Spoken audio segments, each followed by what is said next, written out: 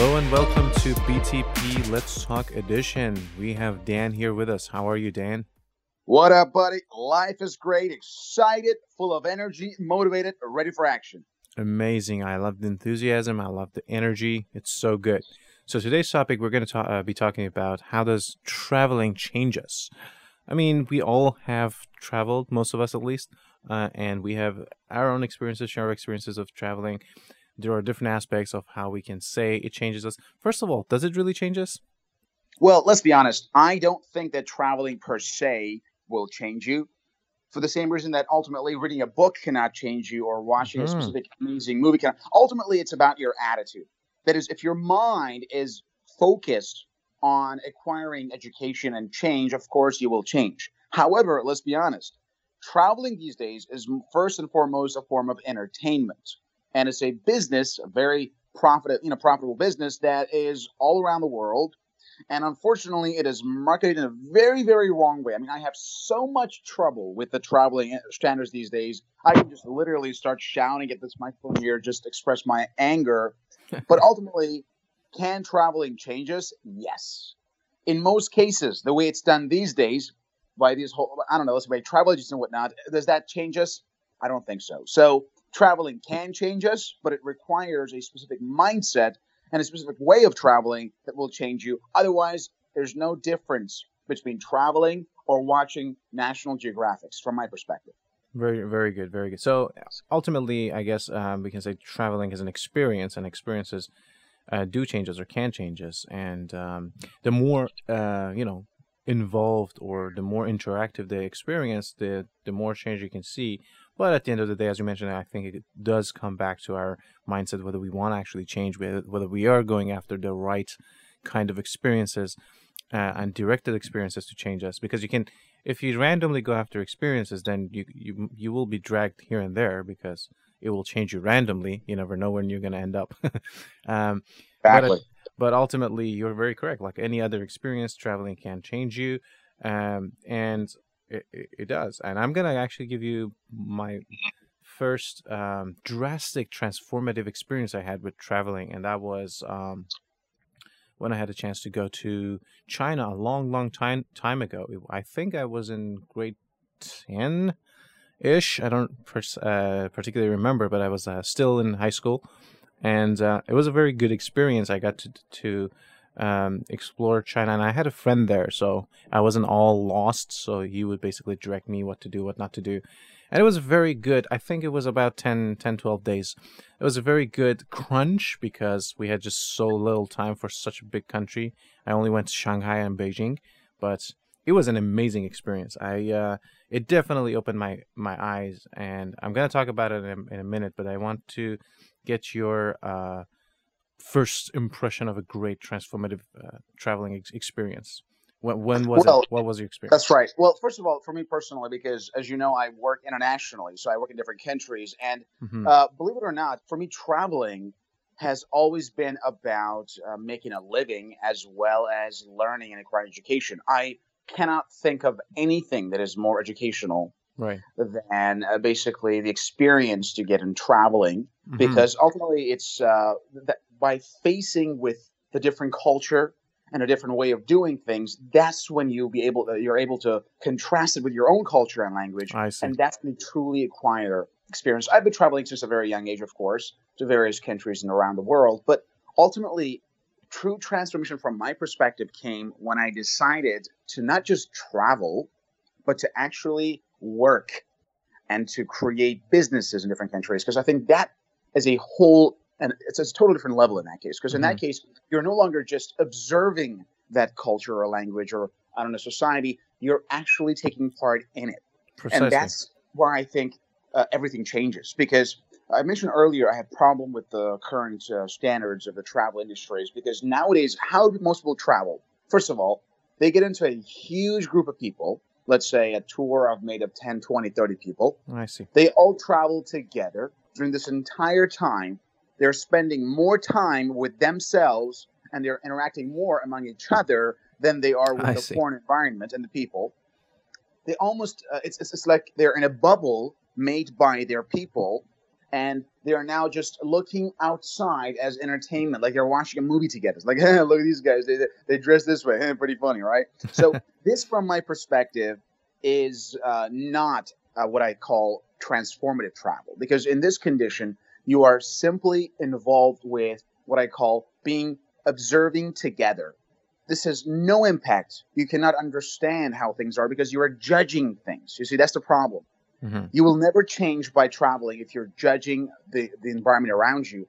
And the problem is this: when you're traveling in a tour, which is why I never, ever travel in tours, ever. In my entire life, never done it, will never do it. It's just stupid from my perspective. Mm-hmm. So when you're traveling a tour, you are not traveling. You're just spending quality time with the people that you have traveled with. Because let's be honest, during this the entire time, who are the people you spend the most time with? The people in your goddamn tour, not the foreign environments.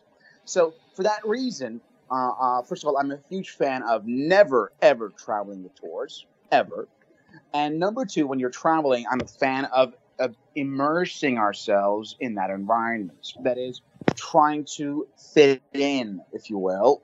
And that requires a lot of skills, which we'll hopefully discuss in this podcast. What are those skills that are required to do this?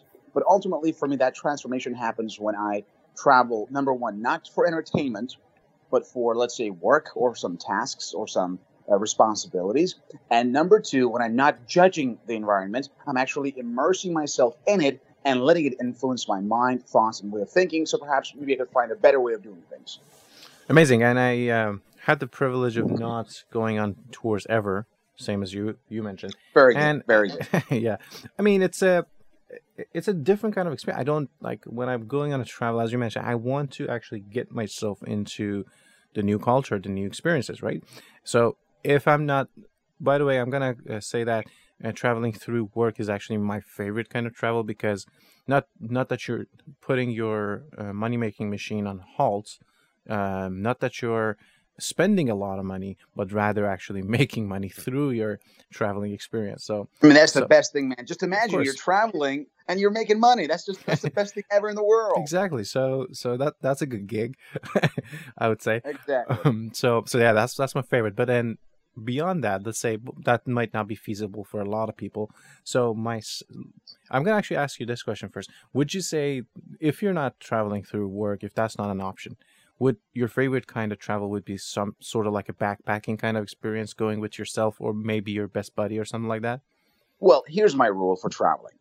I got buddies all over the world. Mm-hmm. I got friends, business partners, let's say clients from all around the world. I have one rule for traveling. Mm-hmm. Traveling is, if done for the purpose of education and learning, should not be done in groups.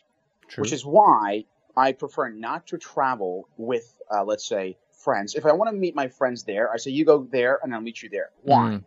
First of all, my travel experience begins at the airport, long before I'm actually Precisely. on the airport. I love airports. Sorry, keep going. Literally, it's important. I mean, it's like a state of meditation, actually. So here's what I do before every travel to any country. First of all, I ask myself, do I speak the language of that country? If I do, then I forbid myself from using English. That is, from then on, let's say 24 hours before my trip, English dies. I mean, like, if I ever use English, it's just for very, very basic things. Let's say I want to put an Instagram story on, or I just want to make a post on Twitter. So I keep that English to a maximum minimum, and I immerse myself in some audiobooks, audio programs, or something in that target language, so that my mind is already getting immersed in that language before I even am, on the airplane. I see. So at that time, I let my mind be fully immersed in that language and the culture of that country. And then I also think about all of my plans there. What are my plans? Is it work? Let's say we're going to do this project, this one. Okay, let's do it. So I focus entirely on that one. And more importantly, I do not allow the former environment to influence in any way. So I try to keep everything that is not about that country or that language to an absolute minimum. And only then I am in the right state of mind to actually arrive. And as I mentioned earlier, I have no problem with networking. So anywhere I go, very quickly I can make some friends there.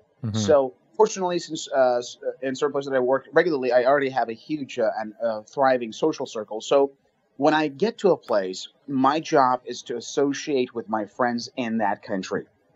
I I see. love all of my friends in every country around the world, but when I'm in each country, the people in that country become the top priority Hmm. because ultimately I'm there physically, and it is my job and responsibility to help these guys, to be with them, to improve their mind, to somehow make them feel happier. And in the process, of course, these amazing individuals make me feel great as well. So ultimately, that's my favorite style of traveling. It's literally like it begins like in a meditative state where Yep. I'm focused on the country, and I refuse to use English. Basically, I mean, right now we're talking right now on this podcast here. I should tell all of our listeners here that I have not used English in the past few weeks, basically, except for random occasions where I had no choice. For example, if I had to put let's say, an Instagram story on, I have to speak English because most of my followers are, English speakers. Hmm. So all of these things, but ultimately, everything with respect to English is kept to a minimum, and Hmm. all of my focus is on the target language because this allows me to somehow uh, fit in the environment and to think the way they do. And this is a very nice thing because I've always been a fan of anthropology. Because it allows me to fully immerse myself in a foreign culture. So that's how I think traveling can change you if you are really willing to change, if you want to be influenced by the environment, and if you want to actually immerse yourself in it. However, if you're traveling to say, "Oh, look at that one! They got a fucking, they got a naked statue. Hey, pretty funny." Like imagine you're going to Italy, for example, and you Right. look at these things. That's not educational, dude. You're just having fun. It's like literally, it's like watching National Geographic. It's like, dude, man, these kangaroos are having sex here. Pretty funny. Ha ha ha. I mean, like, because of this, ultimately, I really believe that traveling is educational when you are there to fit in, to immerse yourself in the environment.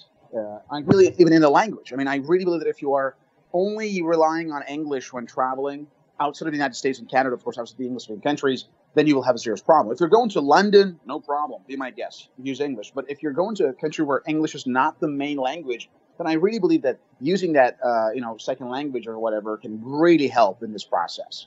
Amazing. Yeah, I think. Well, if you're going to London, you gotta start speaking British. So. Well, that's fortunately because I've tried this. Fortunately, it's not necessary. And I ironically, know. here's the fun thing about Americans: like when we go to like places like London or let's say to Australia, Sydney, Yeah. when they hear American accent, dude, man, these guys are really impressed because it's kind of like when the British or the Australians come to Right. America or Canada, Right. like we Right. find them quite unique and distinct. The Yes. same thing happens when North Americans go to like let's say England or Australia, and Right. our accent is pretty bought there, man. Trust me, it's pretty attractive. It very, stands out. very interesting. Yeah, that's true. Right. It's the rarity of it that gives it quality. It's That's not right. quality per se, but Exactly. joke aside. So back to my personal experience. Obviously, I was really young to know any better. I didn't do any of the rituals, but then sort of I did. And what I mean by that, when I was going to the airport, I was super excited. I just wanted to immerse in the experience. Thankfully, I didn't go with the tour again, and I was basically always. I mean, I was still in a group of basically my parents and my couple of my friends, so that was not a choice for me at the time. But then I really wanted to go out and try to communicate. Obviously, I didn't speak a word Mandarin, so it was very difficult, and a lot of people wouldn't speak English, so we didn't use common languages. We used sign language mostly Oh boy. to try to communicate. But it was super fun because I got to experience a lot of cool stuff. See people that are drastically different than I used to at the time. So I think that's. I think we talked about it a lot, but then the cultures are different, right? The history is amazing. I mean, that's another part of the travel that I really like. I get to know a little bit about the story, not of the history, not of the history books, but rather firsthand from people's opinion, local people's opinion, not some Exactly. historian who wrote the book. That's perfect, by the way. I have nothing against that, but that's a different experience that you read it in a book by a historian who might not have been out of the culture, but rather firsthand from the people. Um, so it was definitely an amazing experience at the time. How about that? Like we talked about the social aspect of it quite a lot. You talked about it mostly about the social aspect a lot, which I completely agree with you. But how about the historical aspect of your travels? How do you fit that into your travels, or don't Well, you you? see, the history of a nation is what makes that nation ultimately, because uh, Precisely. everything. I mean, everything goes back to their history. Like, how have these people lived in the Mm-hmm. past? And because of this, when you go to a certain place, one of the first things I do actually before I even start, let's say I want to start a new project in a new country, one of the first things I do is to actually say their history. You know, what these guys were doing in the past, like what kind of governments they had in the past. Was it like a, let's say, dictatorship, or let's say, was it like a kingdom? Was it the democracy? So you want to figure out their background in advance, basically, to find out how they are somehow behaving. But Right. here's my personal experience, given that I work in different countries, and ultimately it comes down to generation. That is, the history of a nation affects the older generations far more than the younger generations. And I call this the Americanization of the youth. Mm-hmm. Ultimately, from my perspective, given the fact that I work in not only a variety of different nations from different backgrounds, not all of them are necessarily Western or whatever, and I've realized that the younger generations are, for the most part, very similar all around the world. Like Mm-hmm. they're spending most of their time, stuck on Twitters or Instagram or Facebook, and they do things that are quite westernized, basically. Mm-hmm. However, if you really want to get a good taste of the history of a nation, I recommend to actually spend time with the older generations because they do have a much, much deeper touch. Now, this is both good and bad. The good side is that you can actually get to know the history, but the bad side is that I think that modernity itself is about making history redundant. That is, a lot of the historical things that have made and shaped a nation, from my perspective, are now disappearing worldwide, and we're seeing similar cultures among the youth of all nations. Think Right. of, let's say, a young man in Sweden versus one guy in Russia versus one guy in, let's say, I don't know, Italy, or one in Middle East or Dubai or whatever. It doesn't matter. The youth are starting to live or even dress very similarly, Mm-hmm. uh, as opposed to their basically older generations. However, ultimately, history does make a huge impact, and it's very important to do that. But ultimately, if you really want to get a grasp of the history of the nation, ultimately it comes down to the older generations, as well as, of course, their museums and historical sites, which Right. can really inspire you in that regard.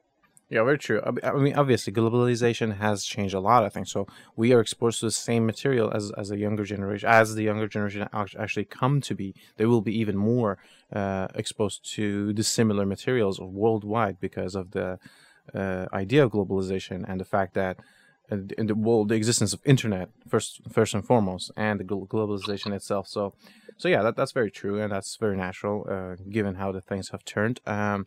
And when you said like the sites, like when you're talking about, for example, I don't know, a monument that you can actually see three-dimensionally, touch perhaps, maybe probably not, but you know what I mean.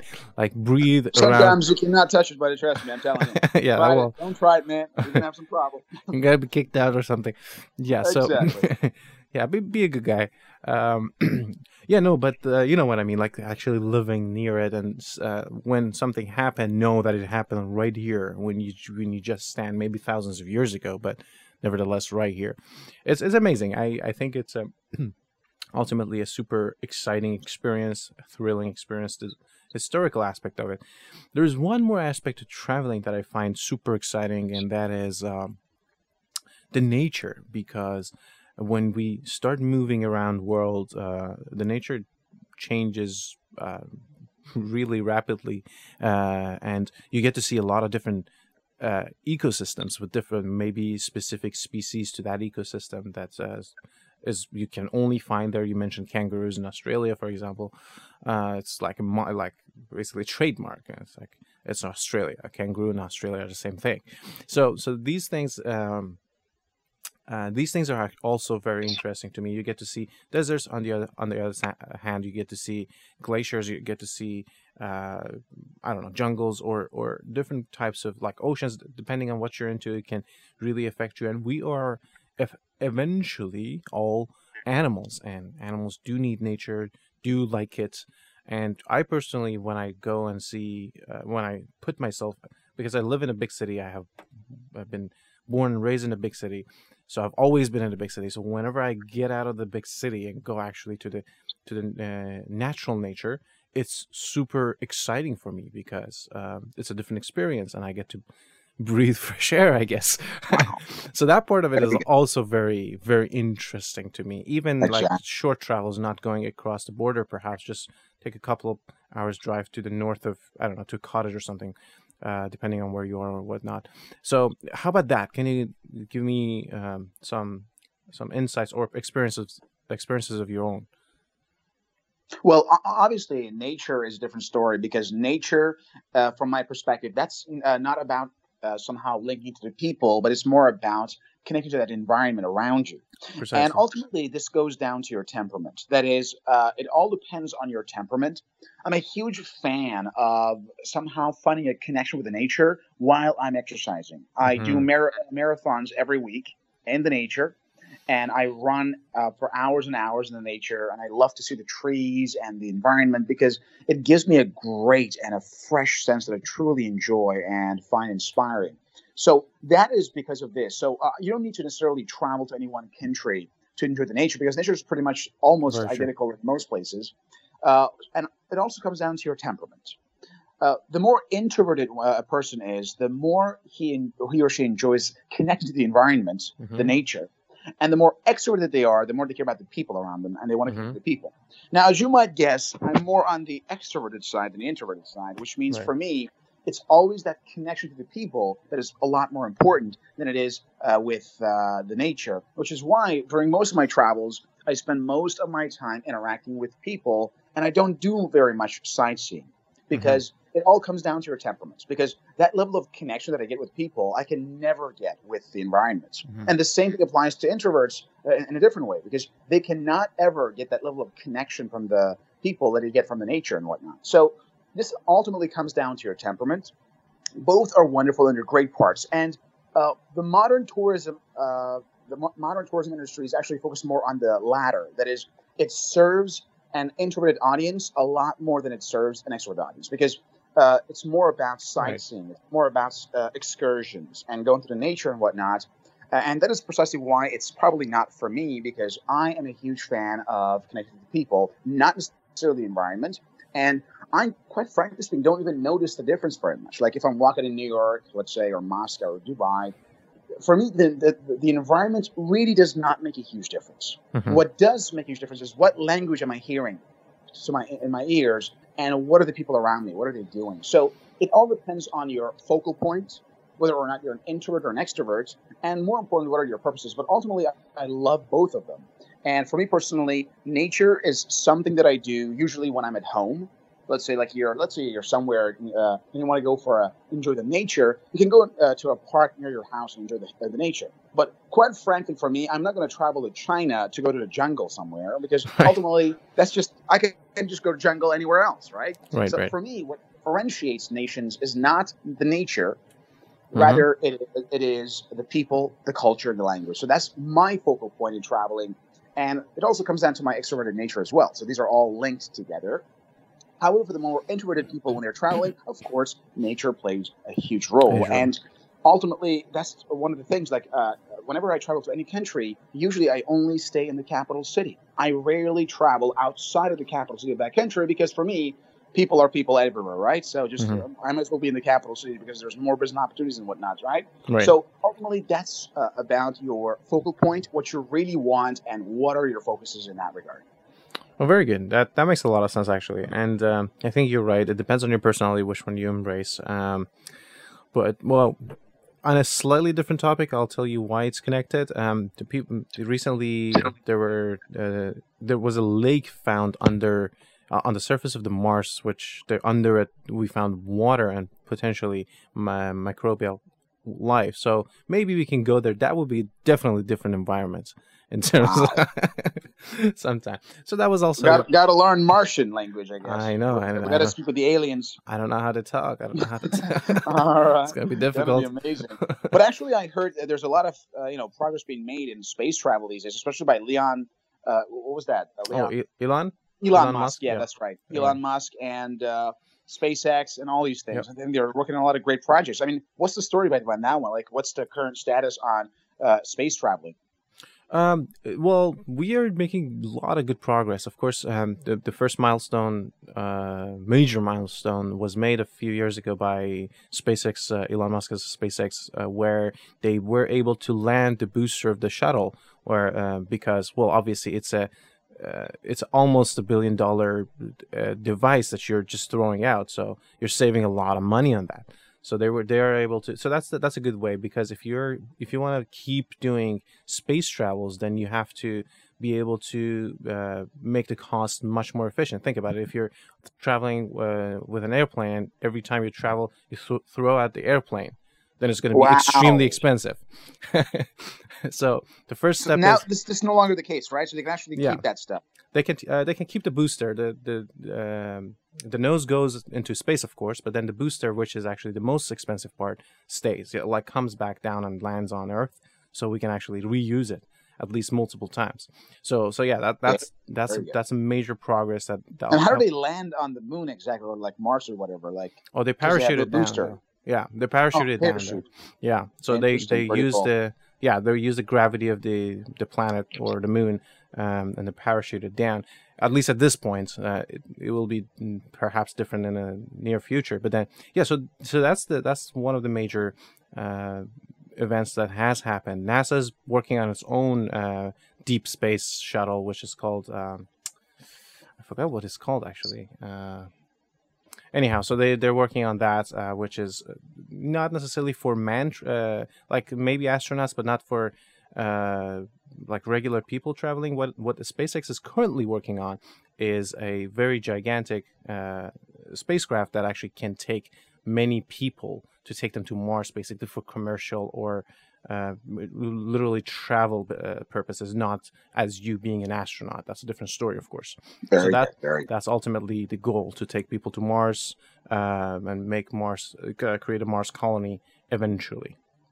That would be freaking amazing, man. A Mars colony. It's going to be, we're going to have the first Martian pizza at some point. I don't know. Awesome. It's going to be amazing, buddy. Going to record one episode in Mars. Holy shit. Oh, that would be awesome. That would be dope. I'll send it to Earth. Think about it. So that was a funny, like a cute detour. Getting back to our, Earth travels. Back to Earth travels. It wasn't completely a detour because it's still within the travel, but not the conventional sense that we know. It's like travel, man. But we just made it like super geeky and sci-fi. Like, exactly. Now let's talk about Earth travel. let's continue. That was awesome. Let's talk about Earth travel.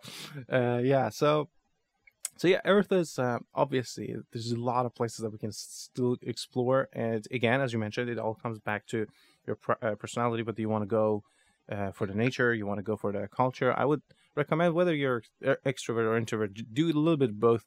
Focus on what you like, but then experience this. There's no harm, right? So that's very true. And you mentioned early on about your own ritual of getting into travel, in the beginning, when you're going to the airport. Before you go on your travel, you stop speaking English. Do you have any other rituals within the parameters of travels? Well, obviously, the first and foremost is that mental preparation that you have to go through before you travel. Mm-hmm. And of course, there are cases where I might not know the language of the country I'm traveling to. So in that case, I have to actually resort to other things, perhaps by searching Wikipedia to find out more about that country, the culture, the people, and whatnot. But ultimately, for me, as I mentioned earlier, traveling is no longer something that it's not an event or an occasion. It's a regular occurrence in my life. Mm-hmm. So this is what I've always wanted to do. I mean, like, I can see that I get to travel at least once every 2 or 3 months. Right. And this allows me to somehow expand my perspective. And after a while, once you do this, recurrently, and then you start to have friends and partners and business associates and everything in different parts of the world, this will give you a very great sense of belonging. I mean, like, mm-hmm. literally, just imagine, like, you go to another country or a different language, and there you have a whole set of contacts that you can actually be in touch with, and they know you, and they respond very well, and they greet you in a different language. This is one of the best feelings in the world that I've always wanted, which is why I chose international business mm-hmm. as one of my major focal points in my career, was because I really wanted that sense of belonging. Other than, of course, it's very beneficial in terms of your finances. I mean, let's be honest, global business is always changing, and having different, source of income or investments in different countries will give you that sense of somehow peace of mind, because if some economy goes down, another one goes up, and this allows you to feel a lot more in control of the situation. In terms of the rituals, of course, I'm generally not somebody who can sleep well in airplanes, and that's one of my biggest problems, which is why I never travel any flight that is longer than 5 hours. I see. It's because you have to be at the airport at least 3 to 1 hour, 1 to 3 hours earlier, so that up to 8 hours, and that's like 1/3 of the day. So here's my rule: if there's a flight that is more than let's say 5 hours, I do not go on that path.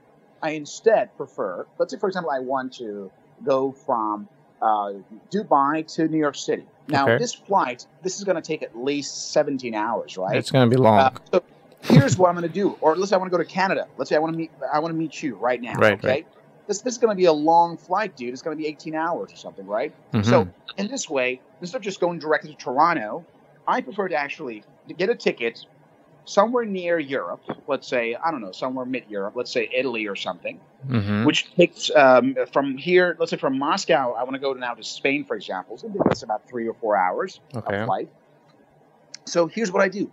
If I'm supposed to meet you next week on a Monday, and I have 1 week, so today I will fly to Spain, and I will stay there for 4 days.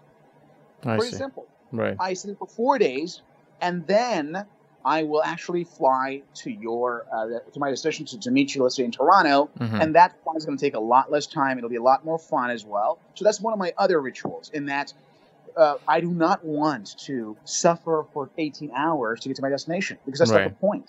And more importantly, it's not even necessary, because it's a lot more fun to first go to one country, stay there for 4 or 5 days, and then go to the next destination, than to just be in the friggin' airport and the airplane for 18 hours, right? Right. This is my second ritual, which I use all the time. I chunk it up in different parts, and I stay in different countries for at least a few days to not only maybe perhaps get a language practice or just enjoy the environment, and then go to my next destination.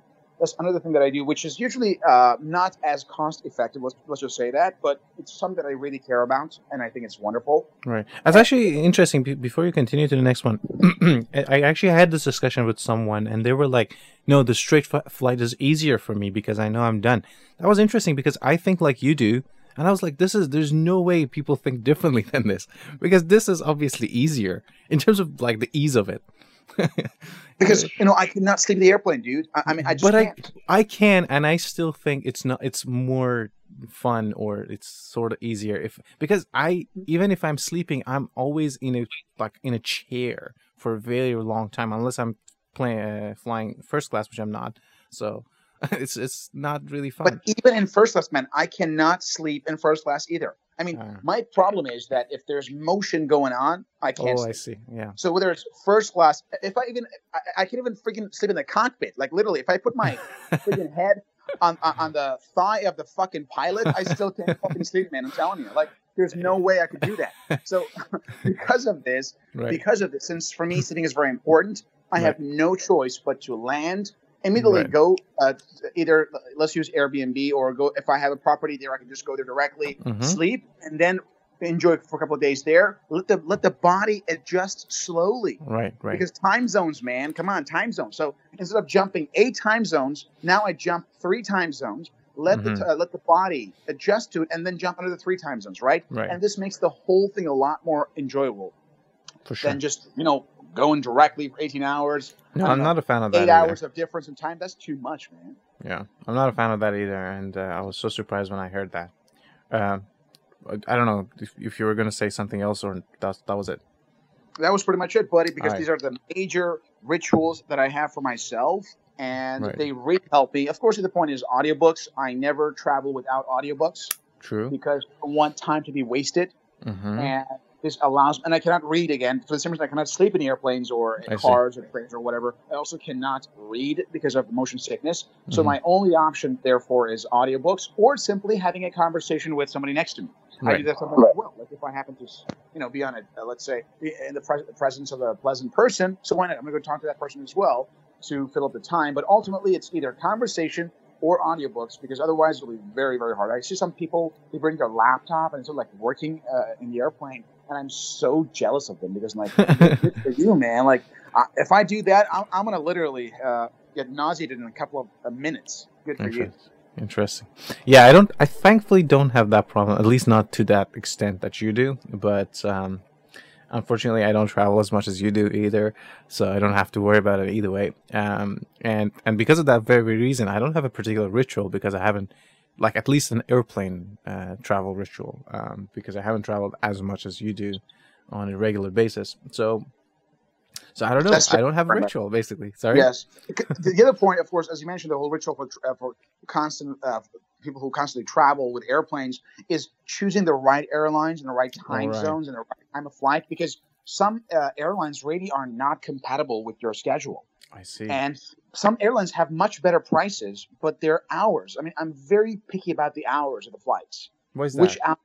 Because these are all very important. Like, if I have to calculate what time is the best for me to go to get to the airport here and then there. So I got to do a lot of calculations for the time of arrival, and I will always pick the airline with the best hours, even if the cost is higher, because that will make the entire experience more worthwhile. Yes, maybe save a couple of bucks by finding this one particular airline that lands at the worst possible time, that makes you have to stay in a transit wait for like 8 hours at the airport. But dude, come on, is it really worth it? I don't think so.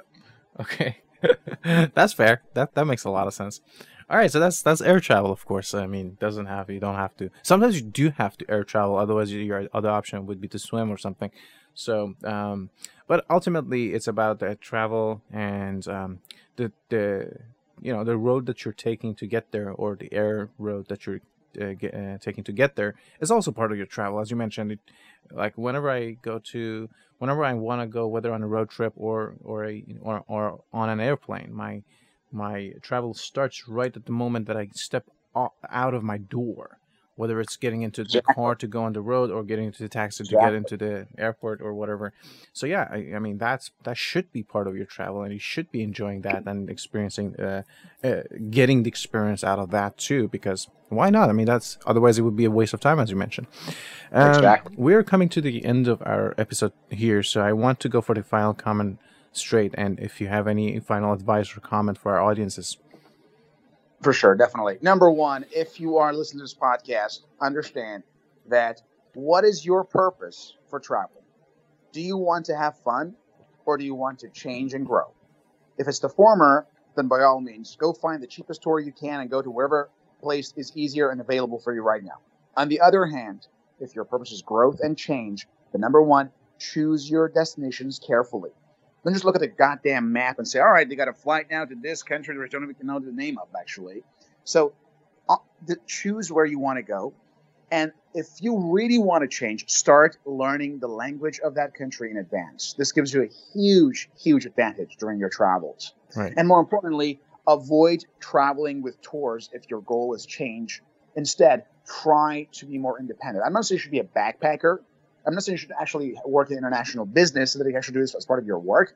Just try to be more independent and try to travel more independently in order to immerse yourself in a foreign culture, in that language, and more importantly, don't be shy. Make friends wherever you are, in whichever country you are. You're not supposed to have friends only from the country of your birth. You're not supposed to make friends with people who only speak your language. You are supposed to expand. We're living in a globalized world, and it's going to get even more and more pronounced as we go through, let's say, coming decades. So you want to, somehow embed that globalized mindset and live with the belief that you can communicate and connect with people around the world. And this gives you a far, far better perspective about life. And here's a good point. One of the best ways to appreciate your own language and your own culture and your own traditions is to understand that of others. Only through this contrasting process, you truly understand who you are, what you want, and where you're going. And this, more importantly, allows you to become very selective, which means you will no longer appreciate and accept everything your culture tells you to do. You can become a lot more open-minded and create what I call a super culture. A super culture is a personal culture made by combining the best aspects of your most of cultures. And that will give you a far, far better perspective about life makes you a lot happier, a lot more independent. And this, from my perspective, is a foundation for success. I've rarely met people who are extremely bright or successful who have not had a lot of international experiences, because that is really, really paramount to acquiring a solid perspective and grasp of reality by traveling and understanding your culture as well as that of others. Amazing. That's very true. The comparison makes a lot of sense because it helps you to think differently outside of the box. It makes you to explore different opportunities, ideas, and I'm really happy that I got to do as much as I did, although it wasn't a lot. But then anything will do. It doesn't have to be significant. If it can be, let it be. Sure, but then don't think of it as in a sense that I don't have the resources. Anything will do. Just do it. Do it and do it right. And with that, we have come to end of this episode.